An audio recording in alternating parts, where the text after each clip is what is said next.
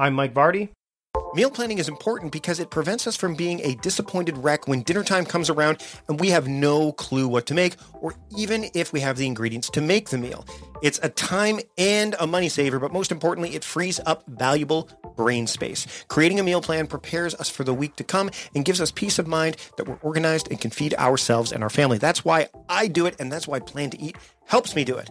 Your subscription includes access to the Plan to Eat website and fully featured mobile apps on iOS and Android. And Plan to Eat gives you the tools to clip and organize recipes from any website, the ones your family loves and that fit your dietary preferences and needs.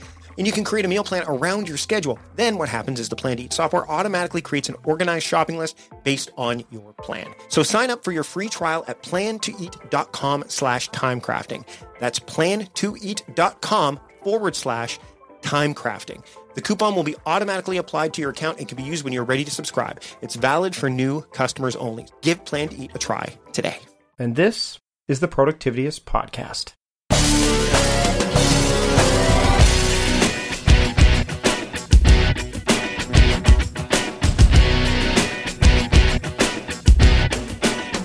Welcome to the Productivityist Podcast. I am your host, Mike Vardy, and this week on the show, I have someone who's actually worked directly with David Allen. He's a senior coach with the David Allen Company, Michael Dolan. He's gone off on his own. He's doing a lot of really cool stuff. And I love when I get to talk to somebody that, again, is so aligned with what I do. And also, we get to talk a bit about GTD, which, as if you've been following the show for a period of time, you know that I don't do it anymore. I don't follow GTD any longer. And so I talked to him about that. I talked to him about Enneagram, which I've really not talked to. And again, I hope I'm pronouncing that right. A lot of really cool meditation comes into play. There's a lot of things that we talk about during this episode. I just want to dive right in and share it with you right away. So here, without further ado, is Michael Dolan, my discussion with him on the Productivityist Podcast. Enjoy. I'd like to welcome Michael Dolan to the Productivityist Podcast. Michael, thanks for joining me this week. Sure, Mike. I'm happy to be here with you. So we had a chance to chat, a few months ago, and it was a really cool conversation, because anytime you get two guys that are interested in productivity and together, we should be more efficient with our time, but we get so excited and caught up in the fact that there's more like us out there that all of a sudden, oh, wait a minute, we've been on the phone for 45 minutes. So we thought, you said, we kind of figured, let's get you on the show and talk about it so other people can hear about it. So why don't you kind of dive into, a bit about who you are, because, a lot of my listeners won't necessarily know who you are and what your focus is in the work that you do. Sure. Well, first and foremost, I'm an executive coach, so I help people who are leading other human beings in the task of getting something done in the world, usually in some kind of organization. So I do a lot of 6 to 12 month engagements with leaders, working on how they show up as leaders, how present they are as a leader, how, various different topics depending on what their development needs are.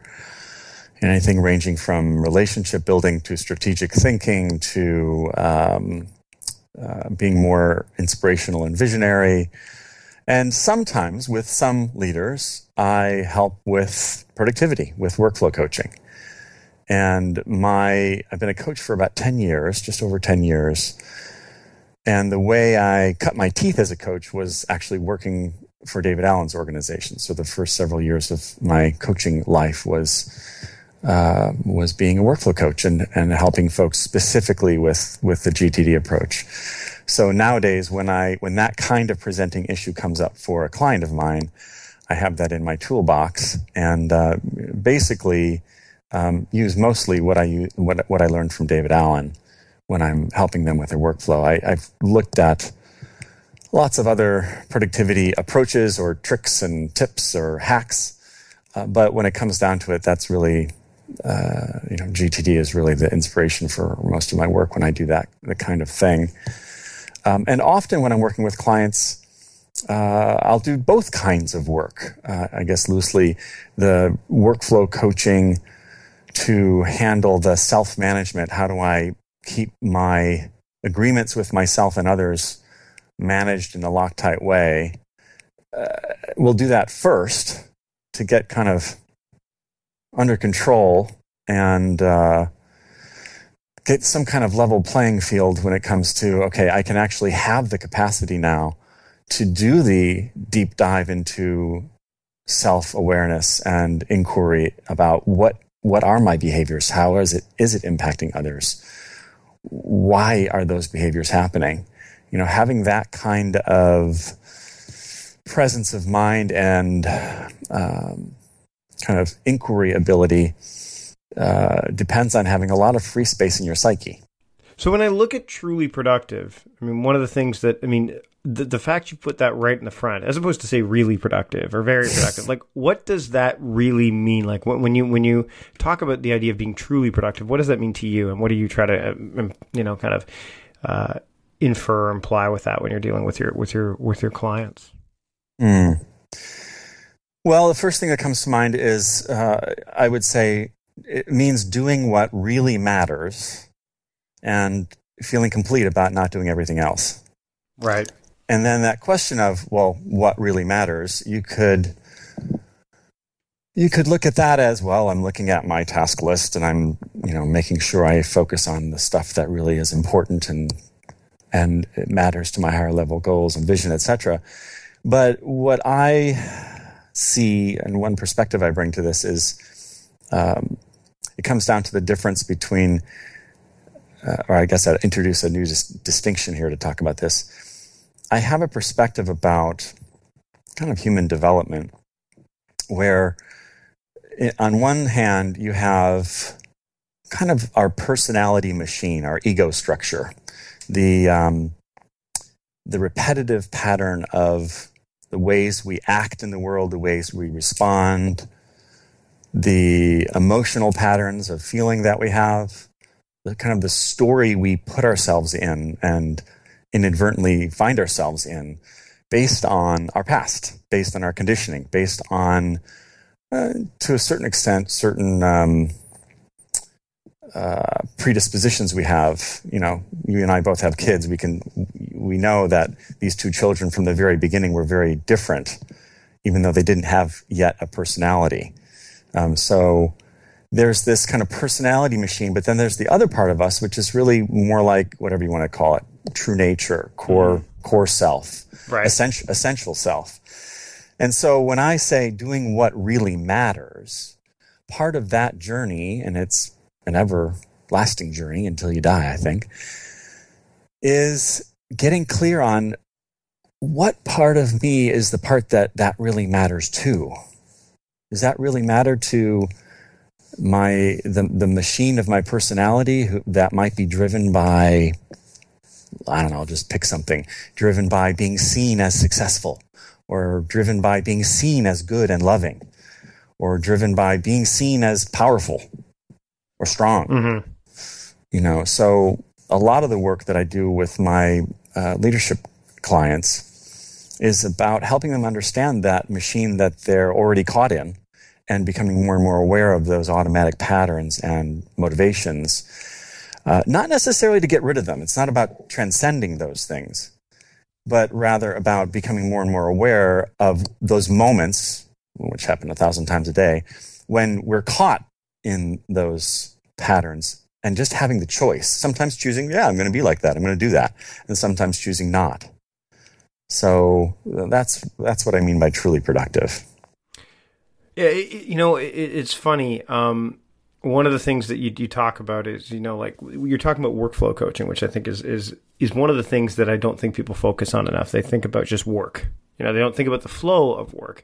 And so, but that you kind of indicate that's not really enough. Like, workflow coaching can only take you so far when it comes to, being truly productive or more fully productive. So what are those things that kind of also you need to have in place so that when you take on some kind of workflow coaching or best practices for workflow, that people will be able to kind of say, oh, okay, this was the missing ingredient, or this is the thing that will really take me to the next level? Yeah, I appreciate your question.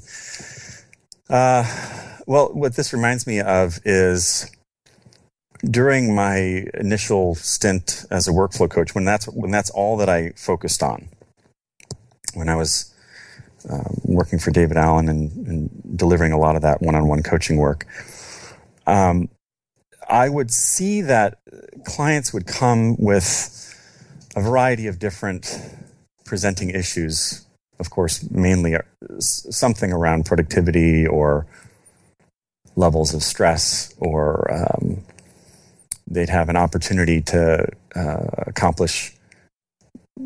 want to have higher goals and kind of blow out their level of possibility for themselves, etc. Mm-hmm. So they'd come with whatever presenting issues they'd come with, and often I'd find that those clients who even the clients who were complete getting things done rock stars, in other words, they were just doing the practices that David Allen outlines to the T, all the way up and down the horizons of focus. In other words, not just on the action list, but all the way up to a clear sense of purpose and vision, etc. Even those who were really doing those practices, what I would offer the kind of image of, there's kind of a practices and behaviors you do above the waterline, things you do that like keeping a list, like doing a weekly review, etc.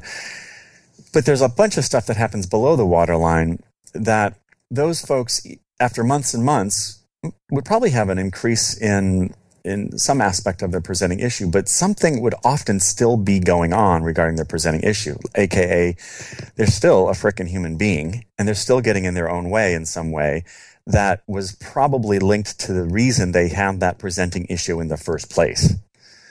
So, doing really solid, clear workflow and having pristine practices around that, in a way, gives us as human beings the opportunity to see all the more clearly when that machine I talked about is actually getting in the way. Right. Like when we actually are in that little millisecond of a moment when we look at that thing on our list and we notice ourselves fall asleep to it or look to the next item, if we can notice that. See, now when we do that, though, I mean, and this is one of the things, we'll get to the GTD stuff in a minute, because I definitely want to, and you and I had a brief discussion about this, and anyone who's been following me knows that I posted about why I no longer follow GTD, mm-hmm. and I definitely want to talk on that. But this is where I think that the people get caught up, and you're saying the human comes into the equation. I think that's a huge thing, because what happens is they see the next thing, and then there's that resistance that tugs in them, right? The argument that the self has with the self to say, mm-hmm. you know what, this is what I should do now, but you know what, Facebook beckons, or email will tell me what to do because, it's easier, and I'll get that little dopamine hit from that, opening that email and seeing a newsletter and archiving it and saying, look what I just did. So, how does that factor in? Because when you're talking about leadership and you're talking about workflow, these things definitely can throw wrenches in the plans, right? Mm-hmm. Yeah. Well, the answer to your question is, when you say how does that play in, the answer is in a million different ways, right. And it's very, very unique to each individual and each individual situation. What we can do, though, as these human beings with these things, these millions of things that get in the way of our intentions, is to keep on working at discovering and finding out what is my particular flavor of what gets in my own way. And we each have probably a lot of different flavors. Right. So, for example, with some clients, they might have a very, very strong inner critic or superego, if you've ever heard mm-hmm. that term. So, yep.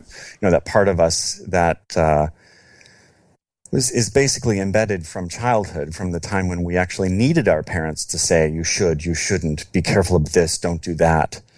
The part that shoulds ourselves, that we all have, no matter what. It's part of being human. But some of us are more strongly attacked by that part of ourselves more often. So sometimes, that's one of the flavors I'll work on with clients, is learning to identify, articulate, and learning to defend from that part of ourselves so that we can be more operating from the present moment, our actual adult self who has actual adult capacities, who's not a child being told what he should or shouldn't do, who can say, no, I don't need that from you. Thank you. I'm going to make my own choice right now from my full present adult self. So that's like one of the million kind of flavors of how we get in our own way. The rest, I would just put in shorthand and say that we all have patterns of ways that our natural intelligences get scrambled by that thing I mentioned that I call the machine, or the ego structure. I'm a big fan of something called the Enneagram. Do you know of the Enneagram? I've heard about it, but you're going to be way more qualified to describe it than I would. Well, it's essentially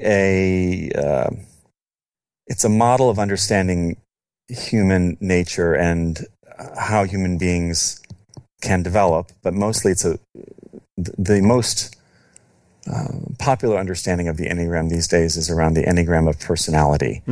And so there are 9 core types, if you will. And within each of those 9, there's 3 variations, depending on one's instinctual variations. I won't go into the details and try to teach the Enneagram right now, but I'll just kind of shorthand it by saying... And we'll put something in the show notes that kind of gives people a bit of a broader perspective on it, I'm sure. Yeah, cool. One way to look at this is when I mentioned the personality structure and the ego, the machine we're caught in, and then that other side of us, which is our essential self or our core self or true self, whatever you want to call it. The Enneagram is I have not found any tool or system as powerful as the Enneagram for helping to not just understand what are our preferences and patterns, like what makes up that personality type that we're kind of caught in, but also how to become more and more aware of those things so that we can become more free of those patterns and get,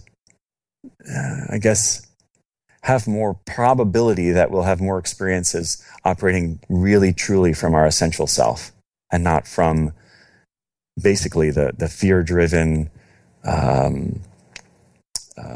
part of ourselves that is our personality.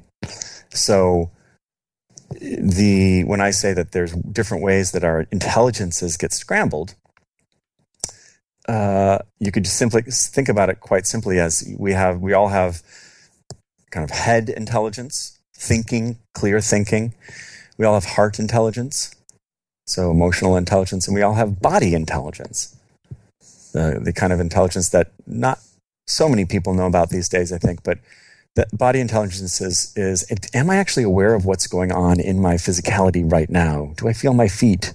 Am I aware of my own breathing? Do I feel that little tick of tightness in my chest when my colleague starts to talk about that one subject? And can I catch it in time to start to have more intelligence about it rather than to get whipped up in my kind of unintelligent instinctual reaction? So we all have those different intelligences, and I guess a shorthand for understanding what the 9 types are about is 9 different ways that those parts of ourselves get scrambled up and confused. And I've actually put the link in the show notes for the 9 different types, and it's right from the Enneagram Institute, so you'll be able to check that out. Now, I want to talk a little bit about GTD because let's go. I've been a huge follower up until about 3 years ago. I was, pretty ardent about it, and then there were just some things that didn't work for me anymore. Yeah. And this is probably not the first time you've heard this, and it won't be the last, I'm sure. But I mean, and by the way, this goes for any methodology out there. I want to be clear about this. Whether you're using Covey, whatever it is, Kanban, all that stuff. It all eventually gets to a point where some people start to discover what does work and what doesn't. So when you help clients with workflow and productivity, you do stick pretty closely to the principles you were taught by David, the GTD principles, right? But isn't there, like any methodology, and David just rewrote the book, right? He didn't rewrite it, he updated it.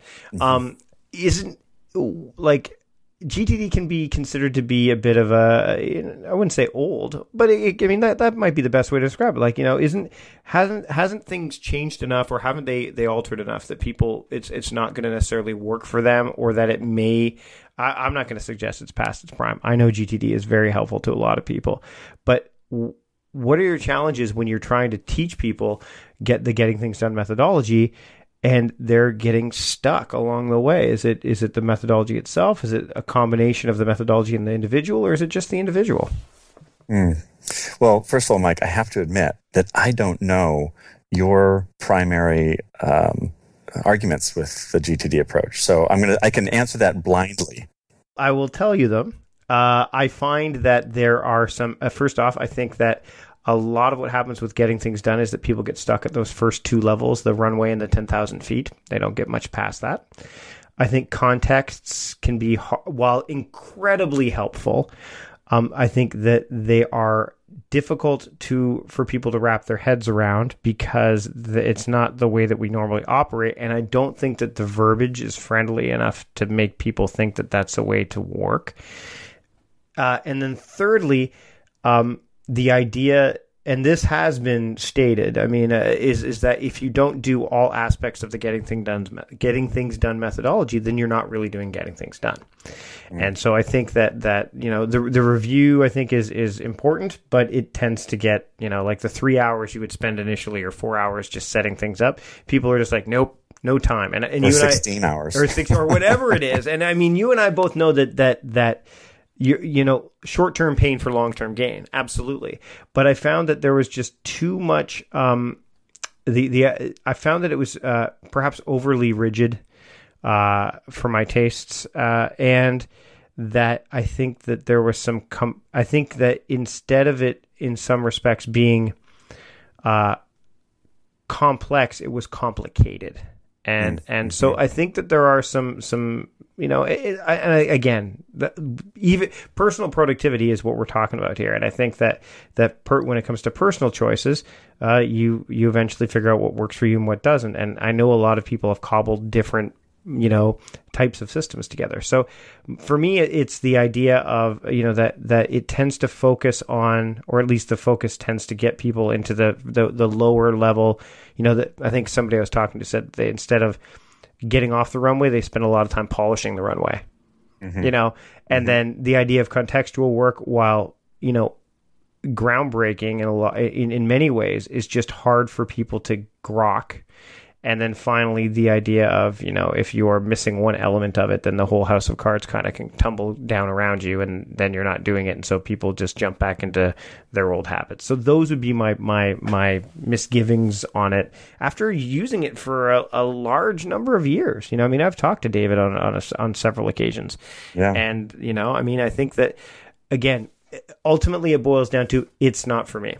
And yes, I do have my own methodology that I now have. So I'll be upfront about that I do have my own methodology that I not only use, but that I'm teaching others. So that could be construed as, well, that's the other reason. But realistically, that I've been using that methodology myself before I even said, hey, look at this method that I have. So, Well, I think that all of your complaints about GTD are pretty darn valid.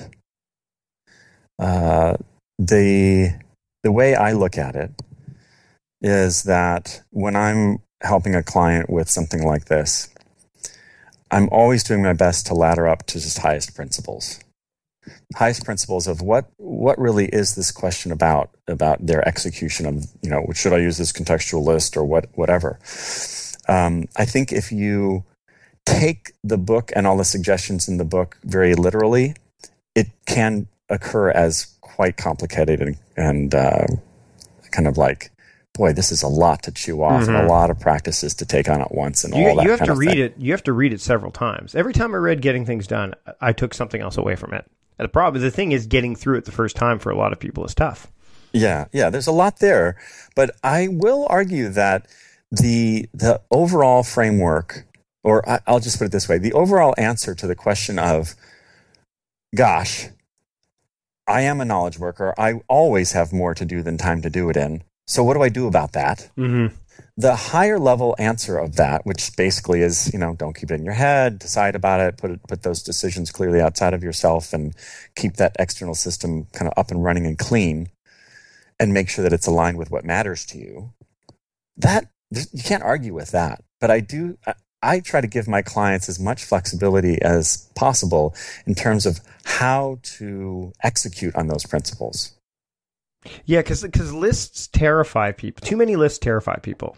I found because they feel that it's extra stuff to manage. I know it's segmented. Most people keep stuff in their head. That's the biggest thing that getting things done, I think, has done for so many knowledge workers, people, period, is that the idea of get it out of your head. Your mind is not meant to hold all that. Mind like water. Like that is such a huge component of it. But then when you tell people, well, here's your list of contacts and here's your list of projects and what's the next action, most people, again, they get stuck on that, well, why are you doing this action in the first place? It's harder for them to get to that ultimate answer of, okay, well, is this really the next action? Do you know what I mean? I think that's a very tricky part for a lot of people. You mean, should I even be committing to doing this? Yes.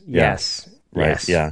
Because you're pointing to that syndrome of, well, if our lens is really focused on this question of action right now, yes or no, what's the action, that we can inadvertently forget that we have a no and that we are actually in control of our agreements and that there are things at a higher level that we need to answer. Mm-hmm. Absolutely. It's this. I mean, I have there are people I know that have said, I'm stuck in this situation. I'm like, are you really stuck in the situation? Right. And things like getting things done.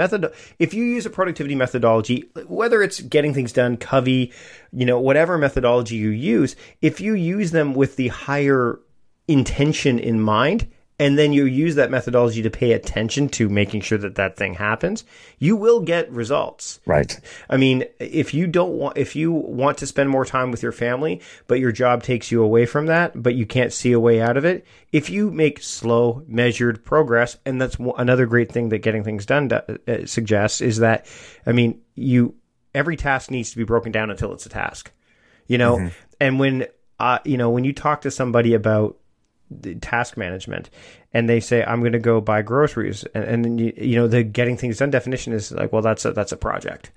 Like, what do you mean it's a project? Well, technically it's a project. Well, no, but as long as it's not something that they already have.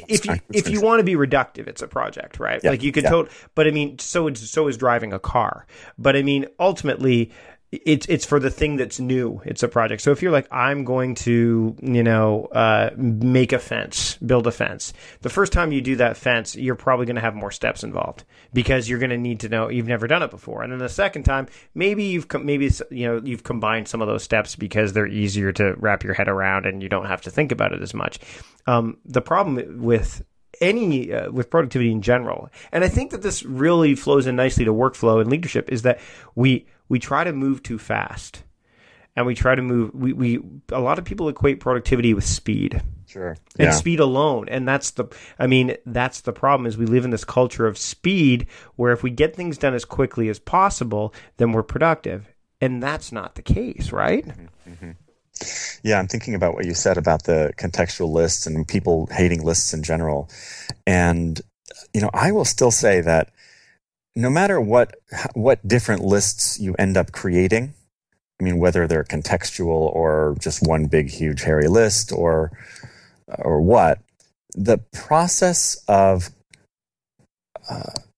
a person becoming aware of how much they've committed to themselves or others and becoming aware of just the volume of that. Well, it's not necessarily the huge volume, but so many people end up in that category of, I've just got way too much stuff going on in my life and my work. So, however you want to look at it or construct the ongoing system, the value of that shock point of seeing how much is there is priceless. You end up managing the lists and leading your team instead of managing your team, because you can see it. It's clearer, and then you get to make informed decisions behind it as opposed to just going, okay, well, what's next? Because then the shiniest, loudest thing will be the thing that draws your attention.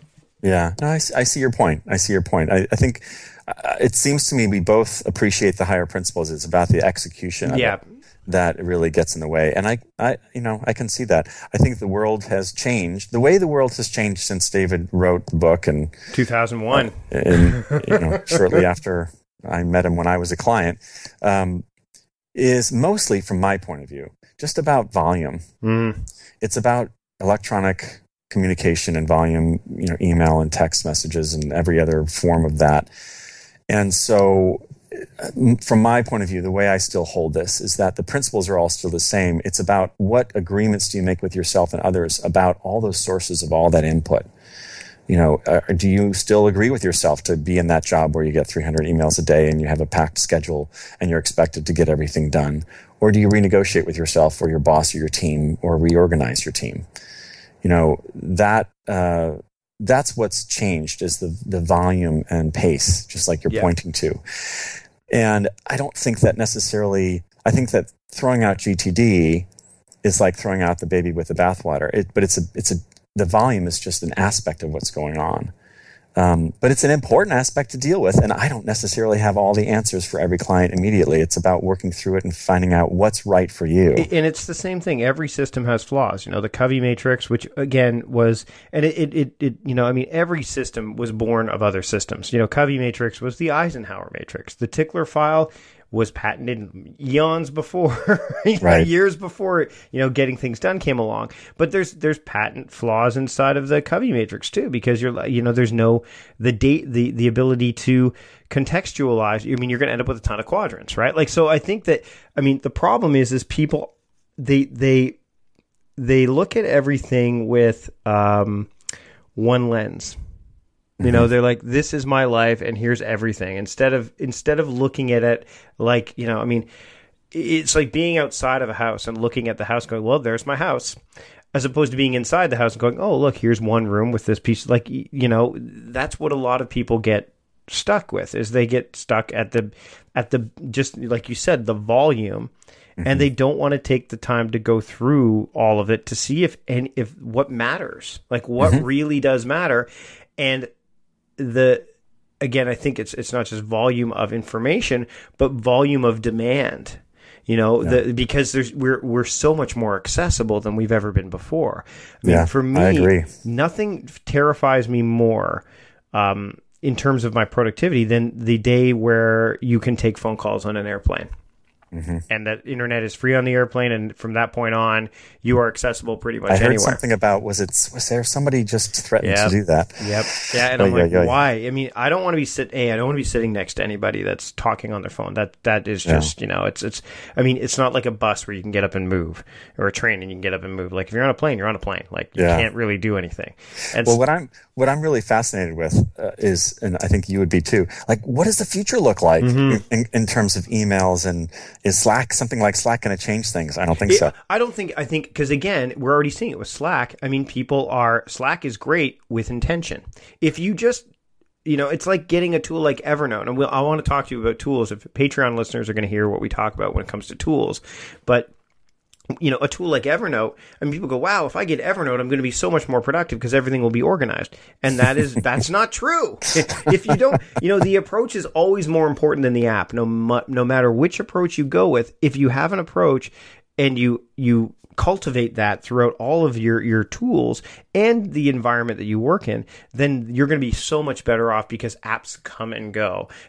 Getting things done has been around for years.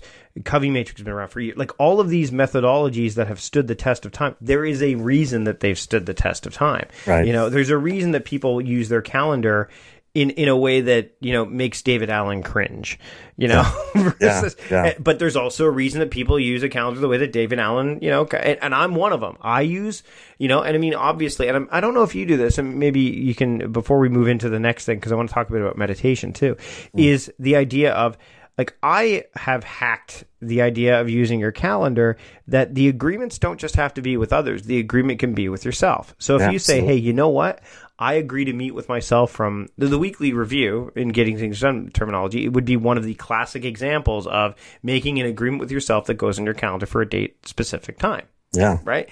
But so many people, and this is I think this is another big consideration, is they, like you said, about when they read the book and they read it like it's the Bible. Like, it's this is the way it is. If you read the Bible literally, then you will interpret it completely differently than if someone who reads it contextually. Yeah. And so if you read the Bible and the Getting Things Done book and it says date specific appointments, you're like, okay, well, I guess that's with others. That's not what he's saying.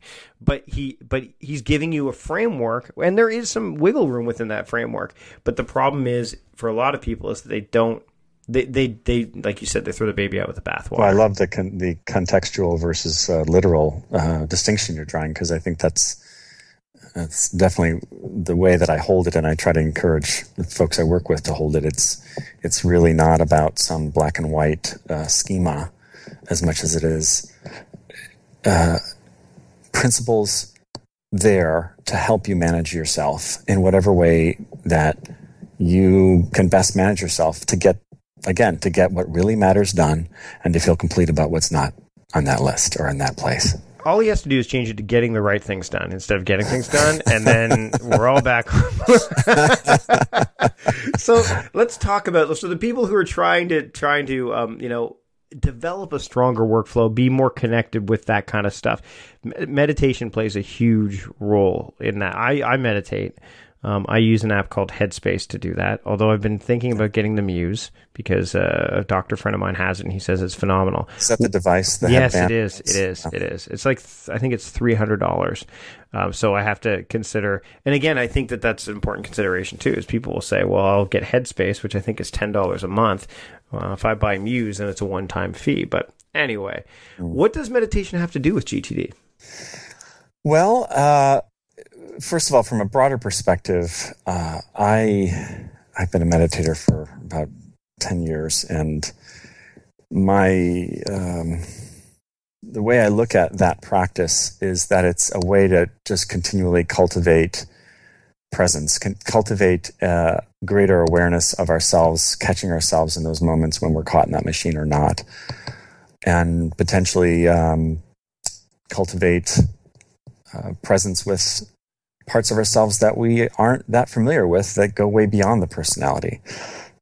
So the way I look at meditation and GTD, and I saw this when I was first developing myself as a coach, when I was first doing workflow coaching, and that is, for all you meditators out there, when you are, and it might not even matter what style of meditation we're talking about, but when you're in the moment of sitting in meditation, let's say you're focusing on your breath, and you are doing, the practice is to notice when your attention goes to something else other than what you're intending to focus on, in this case, your breath. Mm-hmm. And notice that thing. That's the first step. The second step, in a way, is to see it for what it is. And in my experience, when I can't speak to your experience, but in my experience, when I see that recurring thought or that emotion or that tension or that whatever that I've been focused on for the last 12 minutes and didn't realize yet, when I see that and I can really see it for what it is and gently pull my attention back to my breath, in a way, I am clearly naming what that thing means to me. You hear the parallels to processing, collecting and processing in the GTD? Mm-hmm. Yeah, totally. So I'm making it clear what that thing means to me. Oh, that's just a passing thing. It's just like every other passing thing. It doesn't matter right now. I'm not doing that. I'm practicing meditation, back to my breath. So in those moments when you basically call a spade, you get free of that thing and you're able to be more present. Just like you're looking at a pile of emails and you're processing them, you're taking them out of your inbox if you do that, or whatever. You're deciding, what do I do about this? What does this mean to me? Is this garbage? Is this reference? What's the action? Oh, this is the action. Bam. Mm-hmm. As soon as you close that loop, there's a similar, at least in my experience, there's a similar kind of freedom you're creating because you're closing the loop about what that thing really means to you. The only difference is, and at least this is the way I look at it, when you're meditating, you're not necessarily creating the meaning, you're remembering the fact that it means nothing. When you're processing and naming actions or throwing things in the garbage and deciding about them like that, you are creating the meaning. You are saying, you are the creator of meaning for that thing. That's the only difference. But the resultant sense of presence and clarity is, in my experience, very similar to that moment in meditation the millisecond I'm able to come back to my breath because I've seen something for what it is and let it go.